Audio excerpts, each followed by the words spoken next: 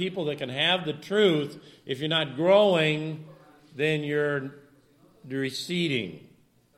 And so you're going to pick up. I've seen this, believe it or not, a fundamental pastor and family, somehow they've got to looking at the idea of, how many know what Lent is? Not the stuff you feel in your pocket after you've washed your clothes a few times. It's Lent is basically a Catholic Lutheran tradition. It's an Advent to the resurrection or a Sunday. And so they have these special Sundays leading up to that. And to see somebody that knows the truth falling back into this some kind of formalism, it really boggles my mind. How can somebody that has this truth go backwards? Why would you want to even have anything to do with that? But listen, I understand it. Either you're what? Growing, or you're what? You're backsliding. You're going away from the truth. Look at Galatians chapter number 1. I hope I don't spend the whole morning on this, but I want to take some time, get this off my heart. Here's the Apostle Paul as he introduces himself. He says, we'll read down through and follow along. Verse number 1 of chapter number 1. Paul, an apostle, not of men, neither by men, but by Jesus Christ, and God the Father who raised him from the dead. He gets right off to the bat. He raised him from the dead. Verse 2, and all the brethren which are with me unto the churches of Galatia, grace be unto you, and peace from God our Father, and from our Lord Jesus Christ, who gave himself for our sins. Not some of them, did he?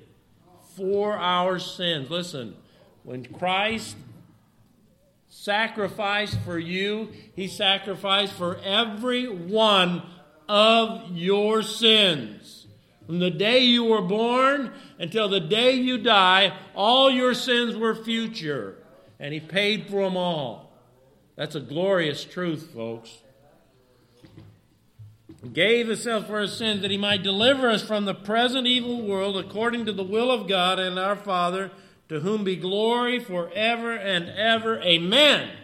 And that's the way we think of it. Wow, God did this. God accomplished this. And it's glory forever, not just in the generation of the Apostle Paul and in the churches of Galatia, but in our generation. Praise God. Look in verse number 6. Notice what he says. He says what? He says, I marvel. What is he marveling at? You are so soon what? Removed.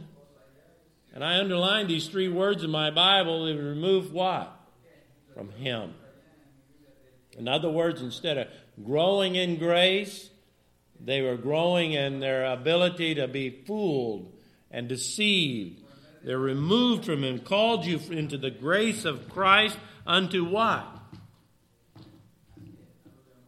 Some other gospel.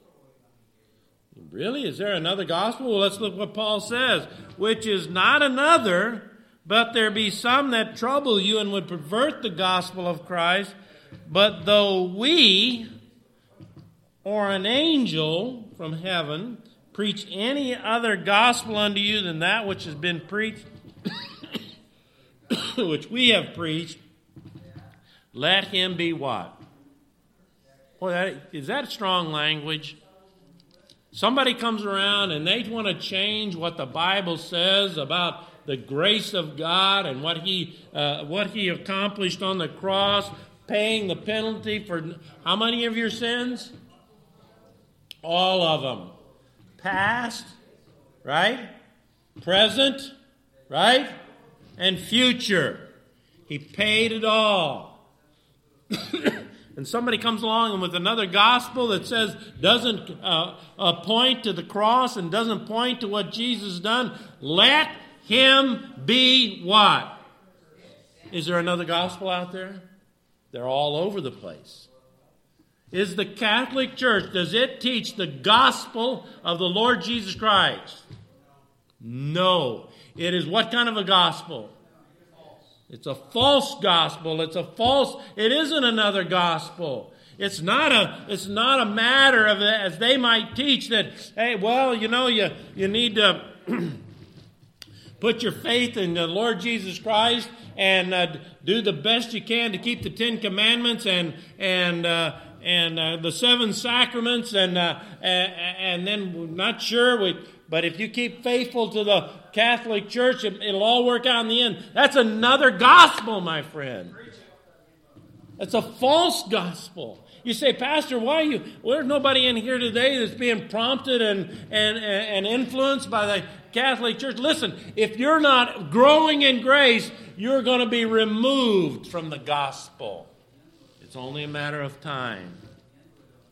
You say, how does it happen? Well, I see it a lot of times. People, this happens. They somehow don't grow in grace, and so all of a sudden they begin to look around. They say they look at themselves, they look at the church, and they say, well, there's something wrong with the church. There isn't anything wrong with what the truth is, and what the pillar and the ground of truth is that you quit growing. And when you quit growing and you quit that inner understanding and excitement about what God has done for you, then you're going to start receding from the truth. And you're going to be removed from it. Not God isn't removing it, you're doing it to yourself. Holy Spirit hasn't changed his mind about dwelling with you. He said, I'd never leave you nor forsake you when you get saved.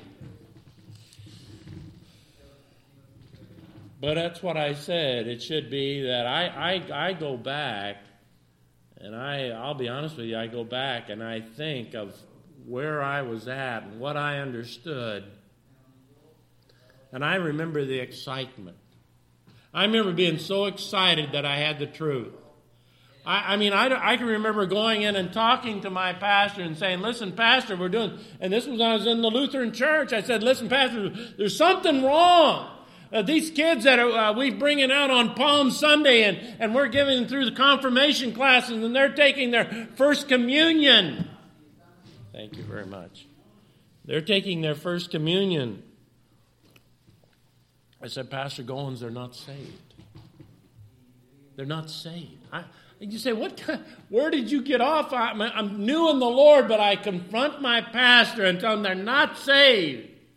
And it says, well, why did you do that? You're just proud. You just think you know. No, I was concerned. Those young people were going to hell. You say, who put that in there? Who put that in your heart? Christ. You knew what God had done for you. And listen, if we lose the passion that comes when you get saved, and all of a sudden you start just falling into some kind of routine, and you're beginning to buy into this, as it says here, though we are an angel from heaven. And he repeats it again to the individuals, let him be accursed. And he says in verse 9, as we said before, so I say now again, if any man preach any other gospel to you than that which you have received, let him be accursed. I don't know. I read that and I say, wow, that can't get any stronger. And then he says it twice. You and I, if we're not listening and abiding in Christ, then we're listening to some other gospel.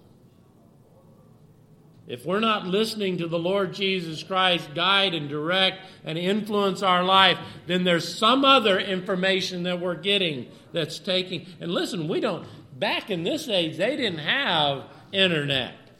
And they didn't have radio.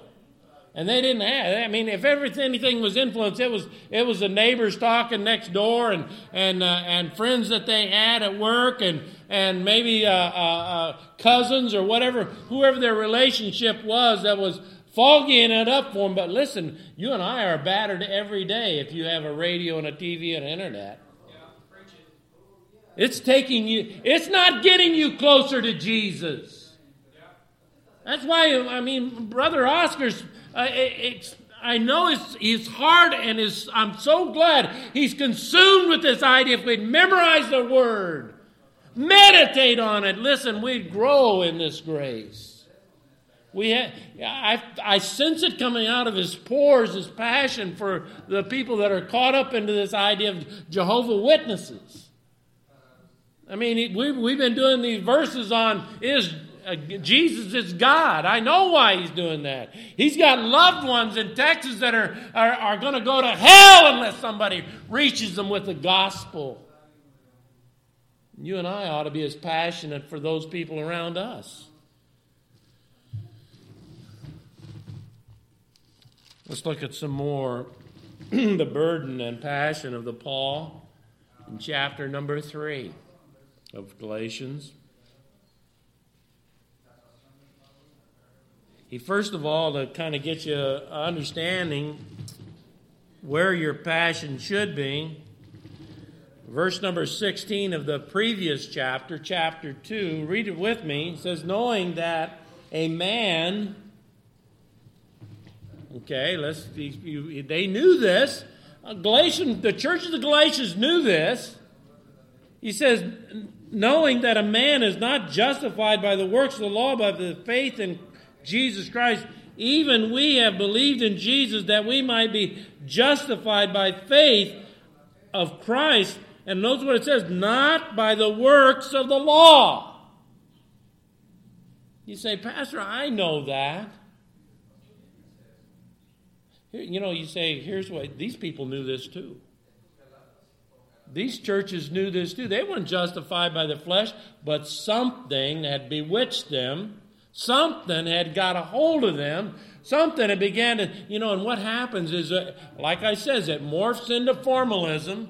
Formalism becomes, well, I'm justified in your mind. I know what the Bible says. I'm justified by the faith in Jesus Christ and his finished work. But when you don't walk with God and you don't grow in grace, then all of a sudden you begin to think I'm justified because I go to church. I'm justified because I try to be a good person. No, we don't say that's our salvation, but listen, it always morphs back to that. There are historically Bible-believing churches, and they're among us. How many think the Methodists were always what they are today? No. They were considered at one time to be as fundamental in many ways. They had some doctrine that was a little goofy, but for the most part, they were evangelistic. They had Presbyterians. There's still a sect of them. I think the Cumberland Presbyterians that are still serious and not as serious as they used to be, but still serious about the gospel. But you took a look at the normal Presbyterian. There is formal in their religious activity. They got some doctrine right, but they're dead spiritually. What's the difference? What if you got your doctrine right, but you're dead spiritually? What does that mean? God's pleased with you? God's pleased with the church? Something ought to happen when we walk with God.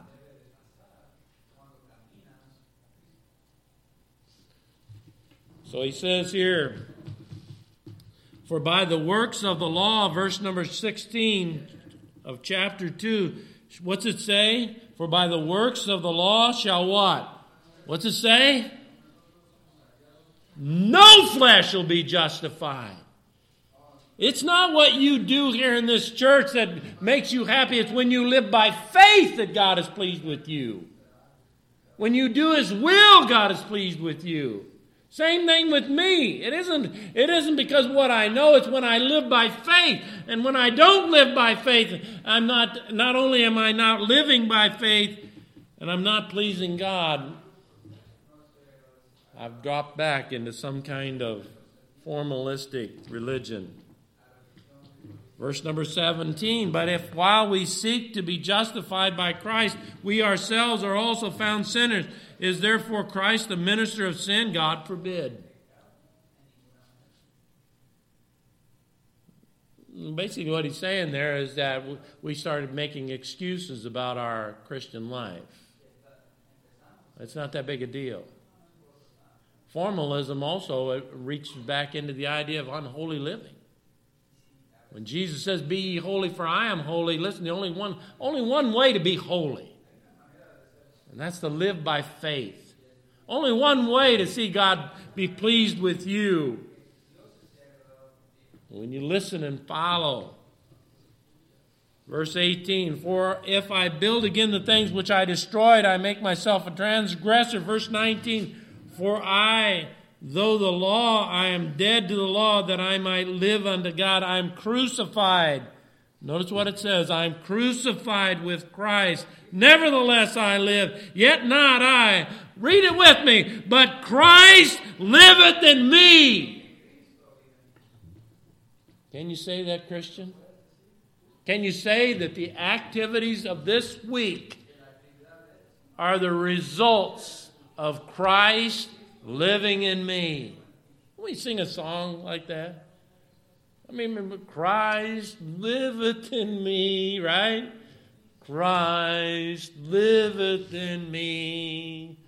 Oh, what a salvation this, that Christ liveth in. That's salvation. See, I don't want to be your pastor if that's what you want. I'm going to be your pastor that's going to exhort and reprove and rebuke. We're not going to be formal. We're going to be a church that lives by faith. We're not going to be a church like someone just goes through the motions. Do you want to be a church that just goes through the motions? Listen, that kind of church that kids go to the devil. That kind of church, you say, well, I don't know what happened to my kids. They reached 18, 19 years old, and then they had no heart for God. And they just went off and did all the things that they shouldn't have done. Why? Because there wasn't nothing real to begin with. Where'd they learn that? Where'd they learn that? They didn't learn it. They learned that from watching you. No God. He ain't real. He doesn't. We don't pray. We don't read our Bible. We don't trust God for our financial needs and for the needs of other people in the church. We don't do that. He isn't real. They don't say it out loud. The fool has said in his what? He doesn't say it out loud. He says it in his heart. There's no God. It's just the way he lives his life. Same way the lost people. He says, I'm crucified with Christ. What? Nevertheless I live, yet not I, but Christ liveth in me. And the life which I now live in the flesh, I live by the faith of the Son of God who loved me and gave himself for me. That means the time, the energy, the thoughts, everything is Christ living in me. That ought to be your definition of what you've lived for this week.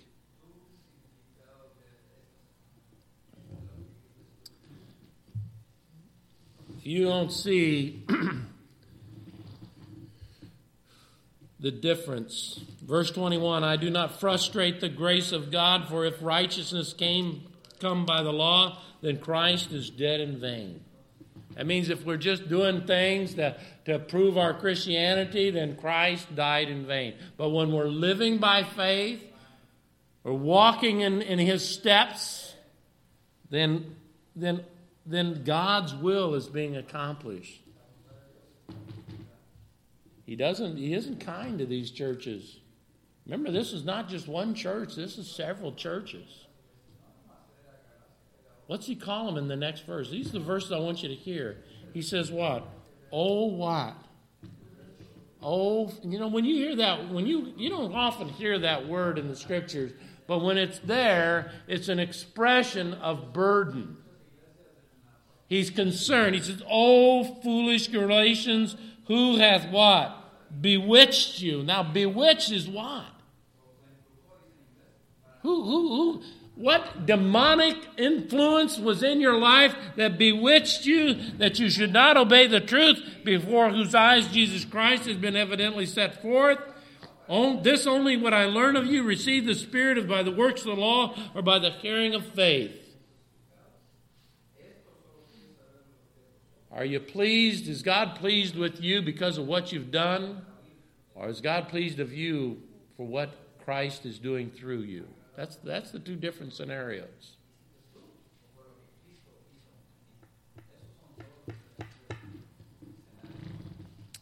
I want you to be, if you're here this morning, and I didn't spend any time talking, there may be some here this morning not saved. And when I say you're not saved, that means that you think that somehow God is just going to overlook all your sin, and somehow what He's done on the cross is going to cover you. See, when it says the just shall live by faith, it begins when you see yourself as a sinner on your way to hell. That's when it begins. It doesn't begin when you somehow think that God's sovereignty over all the world, and He died for all the world, and somehow I fit into that category when you've never came personally to Him with your sin. He's a personal Savior. That means He just doesn't sovereignly cast this blanket upon all the world and somehow all the world's going to go to heaven. He provided salvation. Do you know that the Bible teaches that most people will not go to heaven? How many know that? Jesus says, "Enter ye in at the strait gate."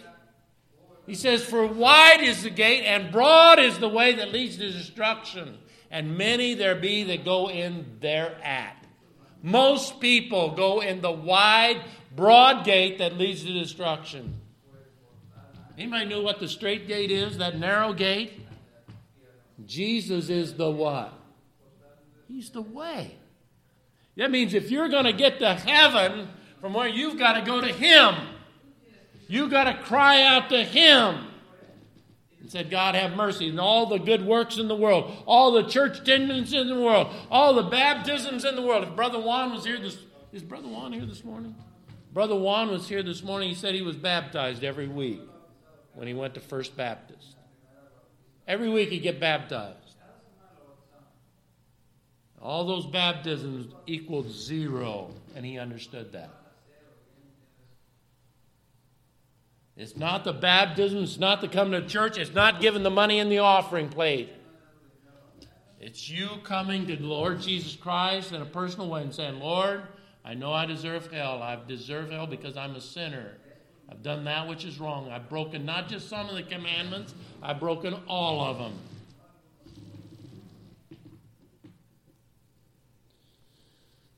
If you're here this morning and you've not surrendered to Christ Jesus in a personal way, you're on your way to hell. Let me say it again, you're accursed. Being in this church doesn't make you a Christian. Believing that Jesus is God doesn't make you a Christian. By the way, Oscar, right? You can not believe what the Jehovah's Witnesses and believe that Jesus is God. You will not. That isn't enough to save you. It's when you recognize your sin is sending you to hell. And you need to put your faith in what Jesus has done for you. You're not trusting anything else.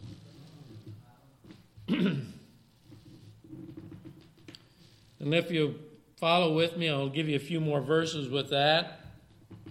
Verse number 10 of chapter number 3 says, "For as many as are under the works of the law are under the curse." Remember what Paul's saying here. He says, if you think that doing good things is your ticket to heaven, he says you're under what? You're under curse. If somehow you think being a good person, going to church, giving an offering, doing the best you can, believing Jesus is God is going to get you to, as part of your works, it says, what's it say? And if you don't continue, that means in order to be saved, you know how good you'd have, know how good you'd have to be to get to heaven on your works?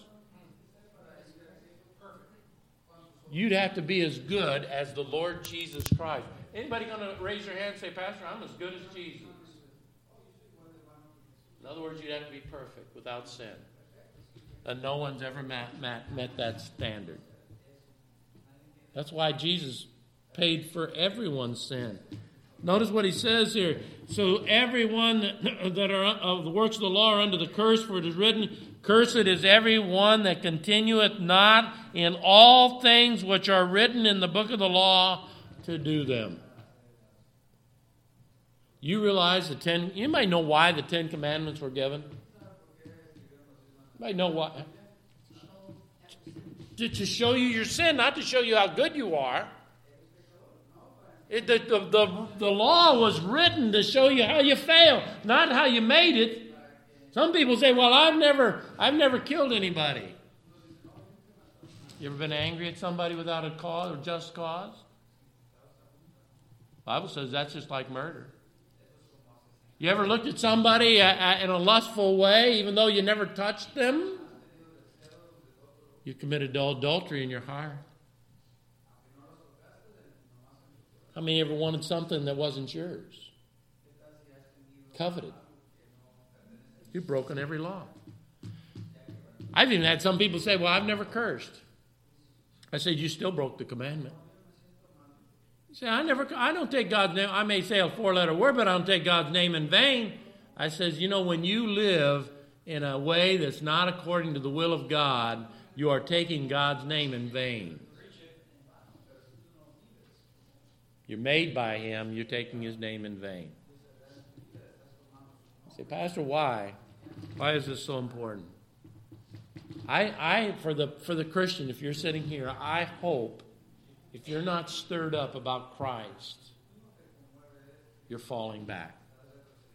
If your time in the Word of God and your time in prayer doesn't stir you up about the Lord Jesus Christ, you're falling back. And that's what Paul is warning them. You're falling back.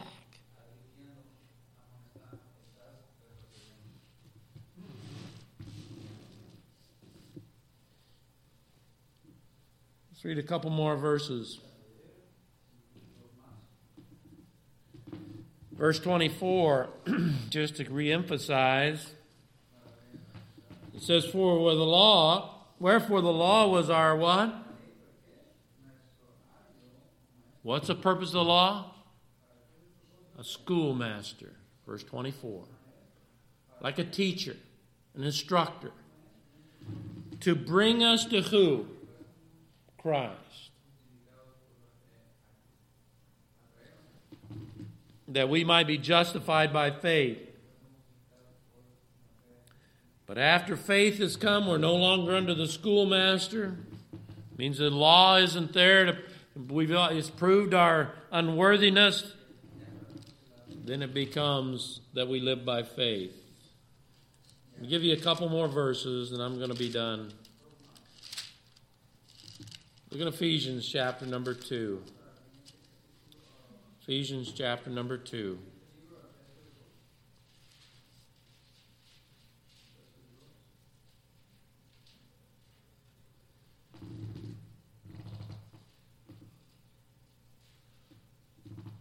Look in verse number 4.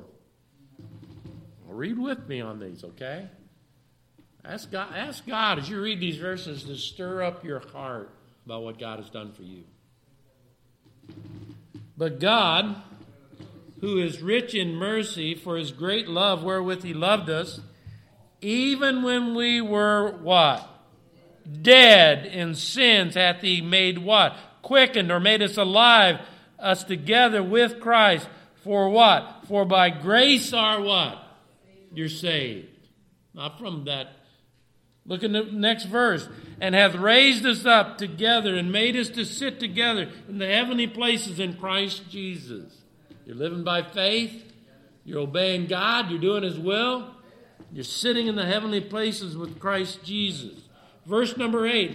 For by grace are you saved through faith, and that not of yourselves. It's what? It's what? It's a gift. You don't earn it. You don't deserve it. It isn't a reward for something you've done. It's a gift. Salvation is a gift of God, not of works, lest any man should boast. And it says, if we become anything after we're saved, the Bible says, for we are His what? His workmanship created in Christ Jesus unto good works, which God hath before ordained that we should walk in them. Again, it's a life of faith. Turn to Hebrews once. Hebrews, chapter number 9.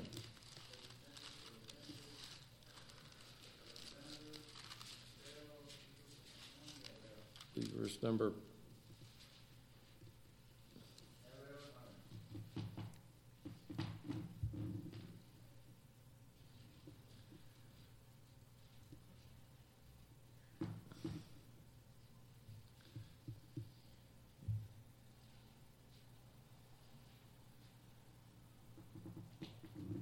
look at verse number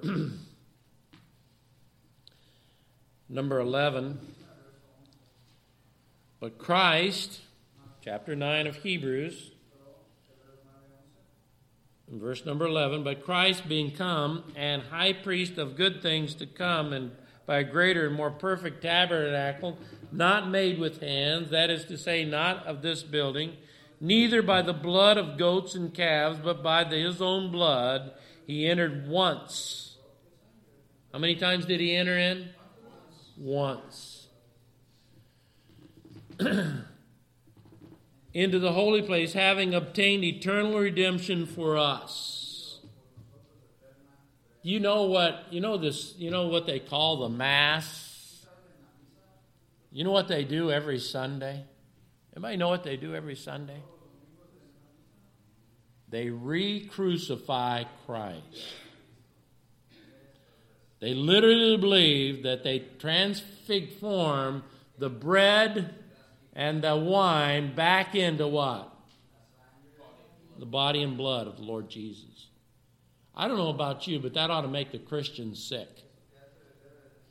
That ought to make us sick in our hearts. To re-crucify Christ every week because, well, I committed new sin, so I have to take the wafer and the wine in order to re-crucify him. He entered how many times into the holy? Once. Did he do a good work for you? How many think Jesus did a good work for you? Isn't that something excited about?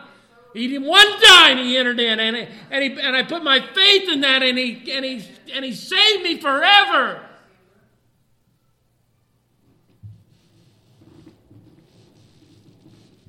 I know.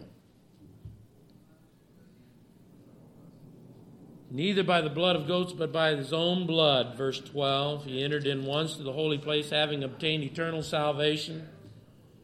For if the blood of bulls and goats and the ashes of heifers, sprinkling of the unclean, sanctifieth to the purifying of the flesh, how much more shall the blood of Christ, who through the eternal Spirit offered himself without spot to God, purge your conscience from what? Dead works. What are works that we do to try to sanctify ourselves and justify ourselves? What's the Bible call them? Dead works. Worthless works. Lies of Satan. And notice what it says, our conscience from dead works to do what? To serve the living God.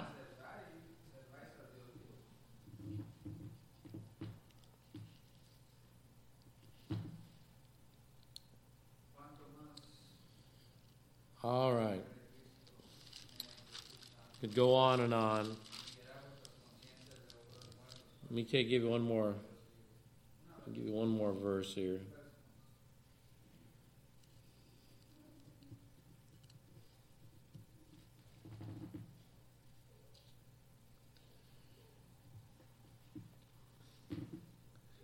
James chapter number 1.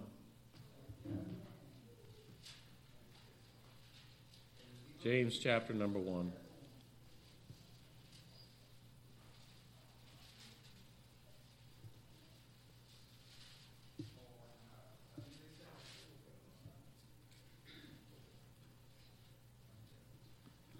Again,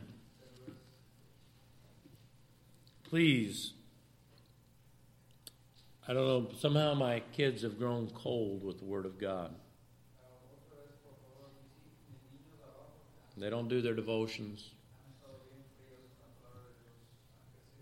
There's no passion for the truth. Parents, I blame you. I blame you. I want you to read what James says here. Verse 16.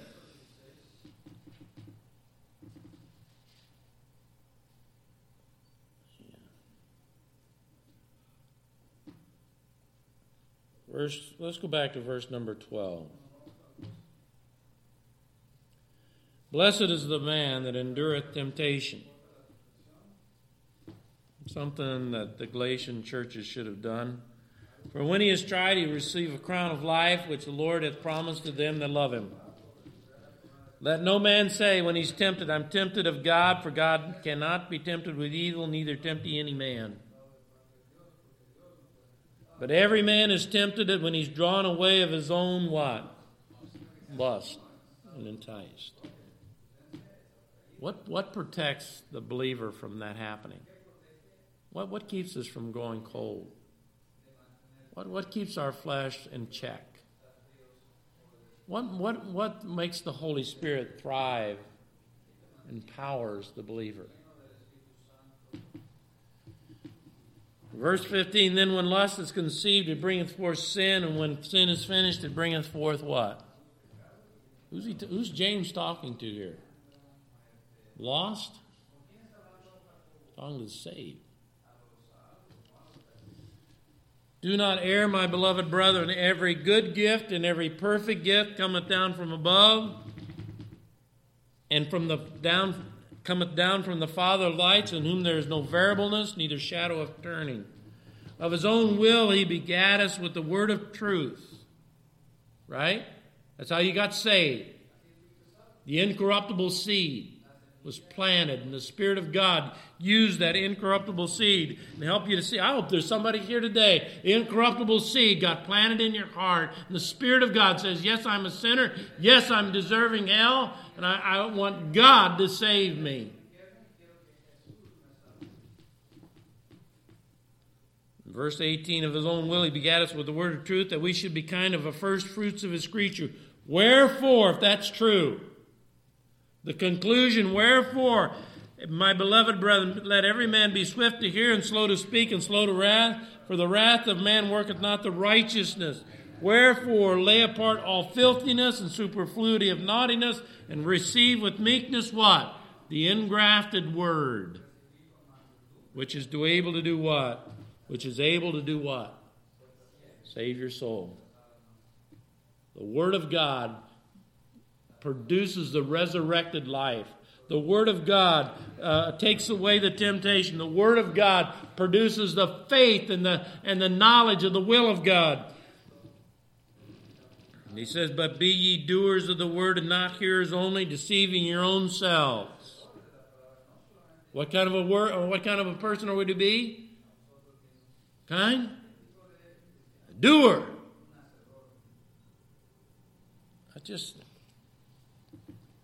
Not hearers only, deceiving your own selves. For if any man be a hearer of the word and not a doer, he's likened unto a man beholding his natural face in a glass.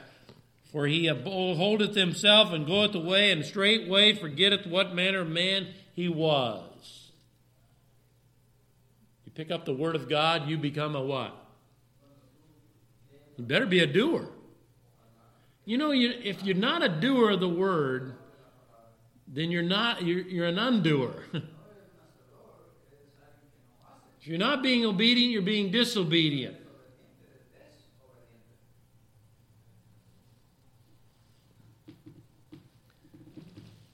And be ye doers and not hearers only. For if any be a hearer of the word and not a doer, he's likened unto a man. I said this, verse number.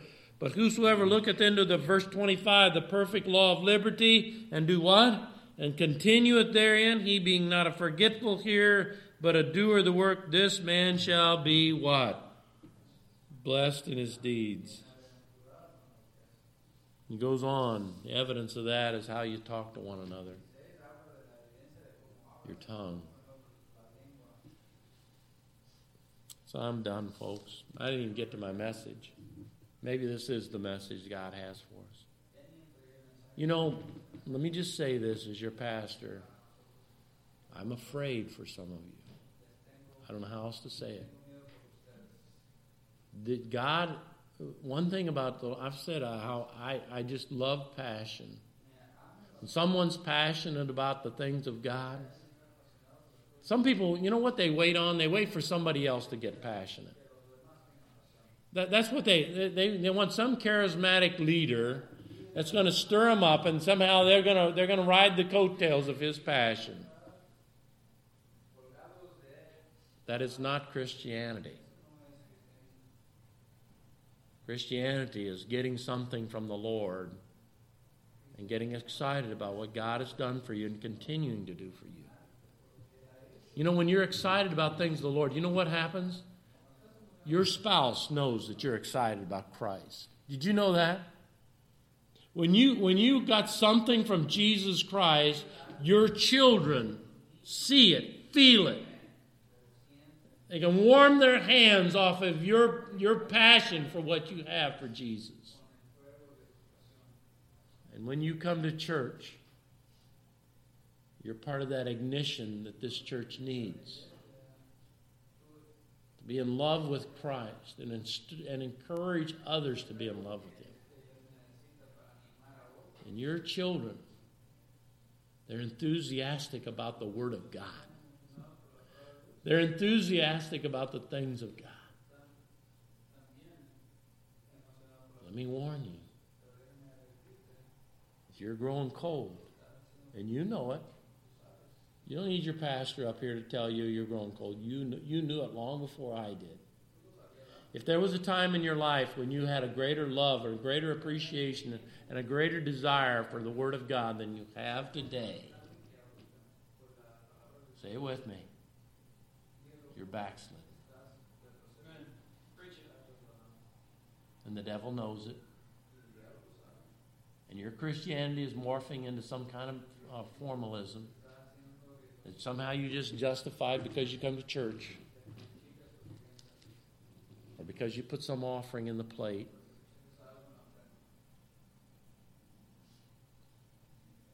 If you're that way this morning, what you need to do is cry out to God, oh God, bring back that day when I got saved. Bring back that excitement, that aurora. Bring back, God, forgive me for what I've been and what I've allowed myself to grow into. Bring it back, God.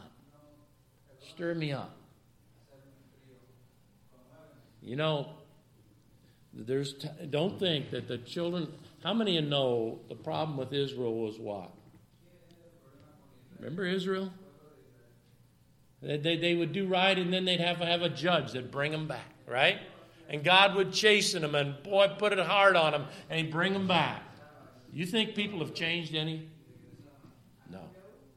And God is, Brother Alexander comes, and I pray to God. He's got God's mind, God's heart, and he knows what God has said about this church, and God gives him some messages that stir us all up about the things of God.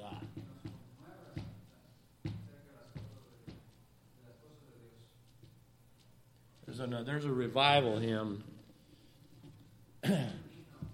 Maybe I can get it out for tonight. And it's all about being revived.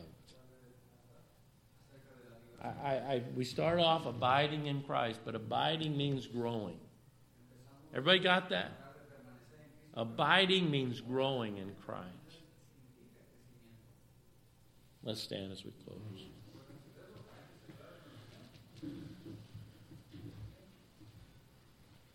If you don't want, as Paul said to those churches, "Oh, foolish grace, who bewitched you?" If you